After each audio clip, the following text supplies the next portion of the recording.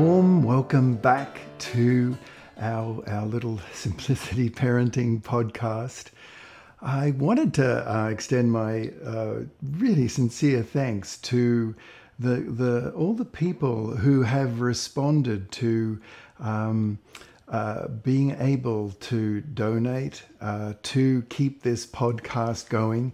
We rolled that out a couple of weeks ago, and the response has been terrific. And I just want to, say that I was very touched, really sincerely and genuinely touched by how much people value the podcast and how much they want it to continue on this weekly basis. So a huge vote of thanks.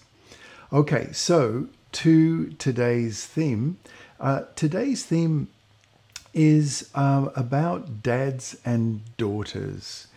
Dads and daughters, hey. You know, being a dad, one of the of two daughters, that I've come to realize over the years that there's a quite a dynamic difference at times between the way dads can be and need to be with their daughters and the way they can and need to be with their sons.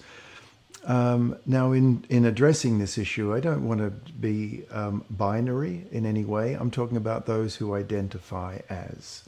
So one of the things I've noticed is that when we are talking to our daughters as dads, it pays to be extremely aware of our tone, of what we say, because basically our daughters at least double it. I've tried to kind of put a number to it over the years, but they take what we say and they amplify it to quite an extent. I'm reminded of my dear friend Steve Biddulph, who wrote the book Raising Boys and Raising Girls, where he said that a dad is a girl's first practice boyfriend. Now, I was really struck by that. And that's a very Steve type comment.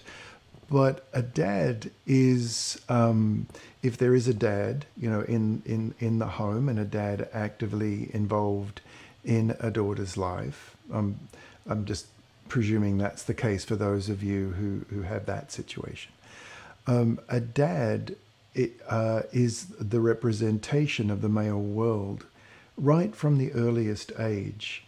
So I don't know that for a little one, it's a boyfriend. I would nuance that a little bit more and say a dad for a daughter when they're little is a representation of the archetype of male energy, is of the male world. And so much of the way little girls come to see the male world and have either confidence in the male world, confidence that they'll be heard, confidence that they'll be seen, confidence that they won't be harshly dominated, confidence that they can stand as an equal to the male in the world. Now, in saying that, I don't mean that little children are the same and, quote unquote, equal to a grown adult. I'm not suggesting that.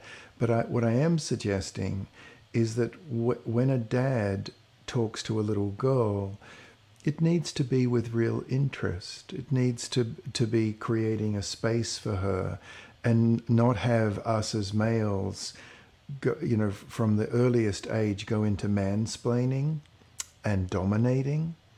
But at the same time, now not as only a dad, but as a parent, we do need to be that governor. We do need to keep any child, boy or girl, child, safe and secure, of course.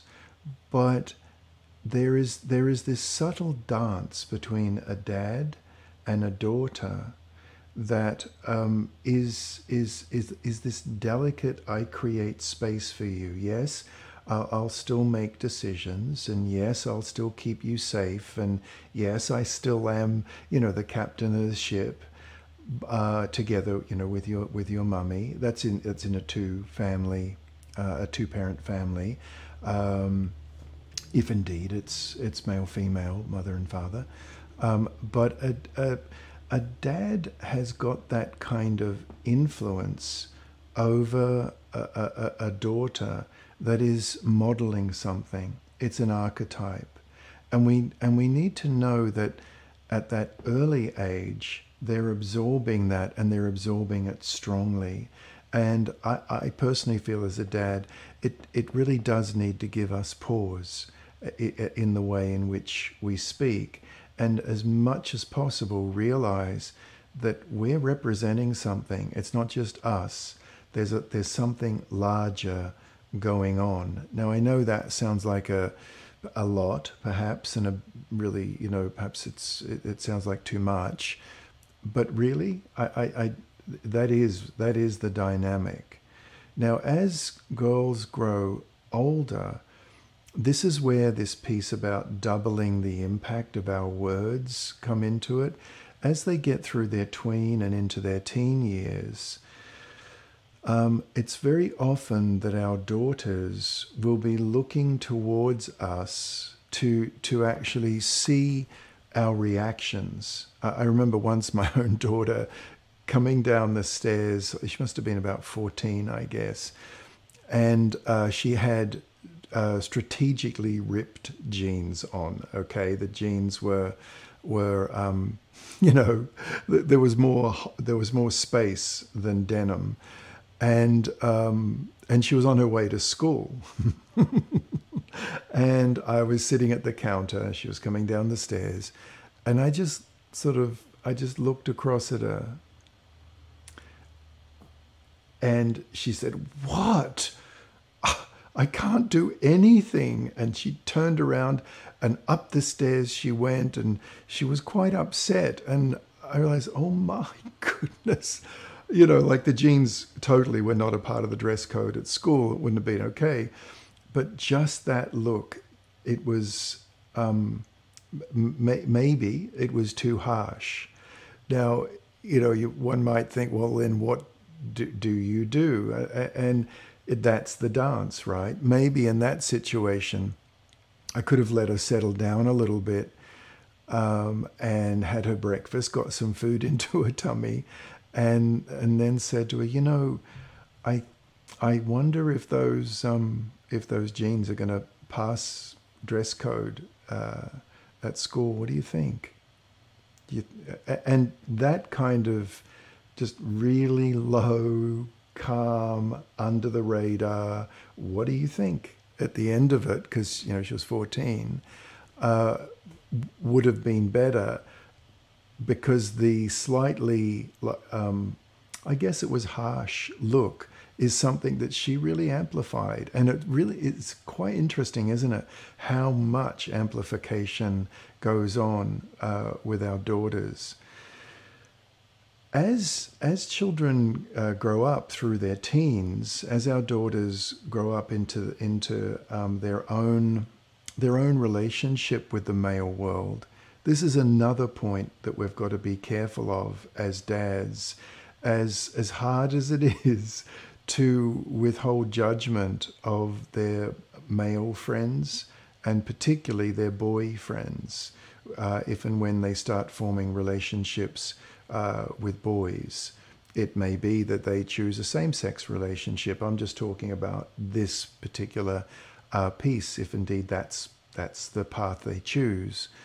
Now, there I've also learned that one has to almost lay in wait, because if they choose a boyfriend that is edgy, so they think, this is this is not particularly comfortable for me as a dad. Again, it's got to do with questions like, how's it going with? Do you mind me? I don't want to, I certainly don't want to interfere, but how's it going? You know, he seems like, is my read off here? Because it really could be. So I think it's important not to stay completely silent about things, but to couch it in a way that is very, in a sense, ironically enough, one could think of it as more Venus-like, more concave, more receiving, less Mars, less convex. It's I find with older daughters, there's a lot of just of that female planet type of influence, you know, that famous sort of Venus-like receiving, listening, as opposed to speaking. And that is more what keeps our relationship alive with our older daughters as dads. Now, maybe the same thing is true for mums. If again, talking about this relationship with a mum and a dad and a daughter, and I know it's not always like that at all. Please don't think I'm unaware of that, of course.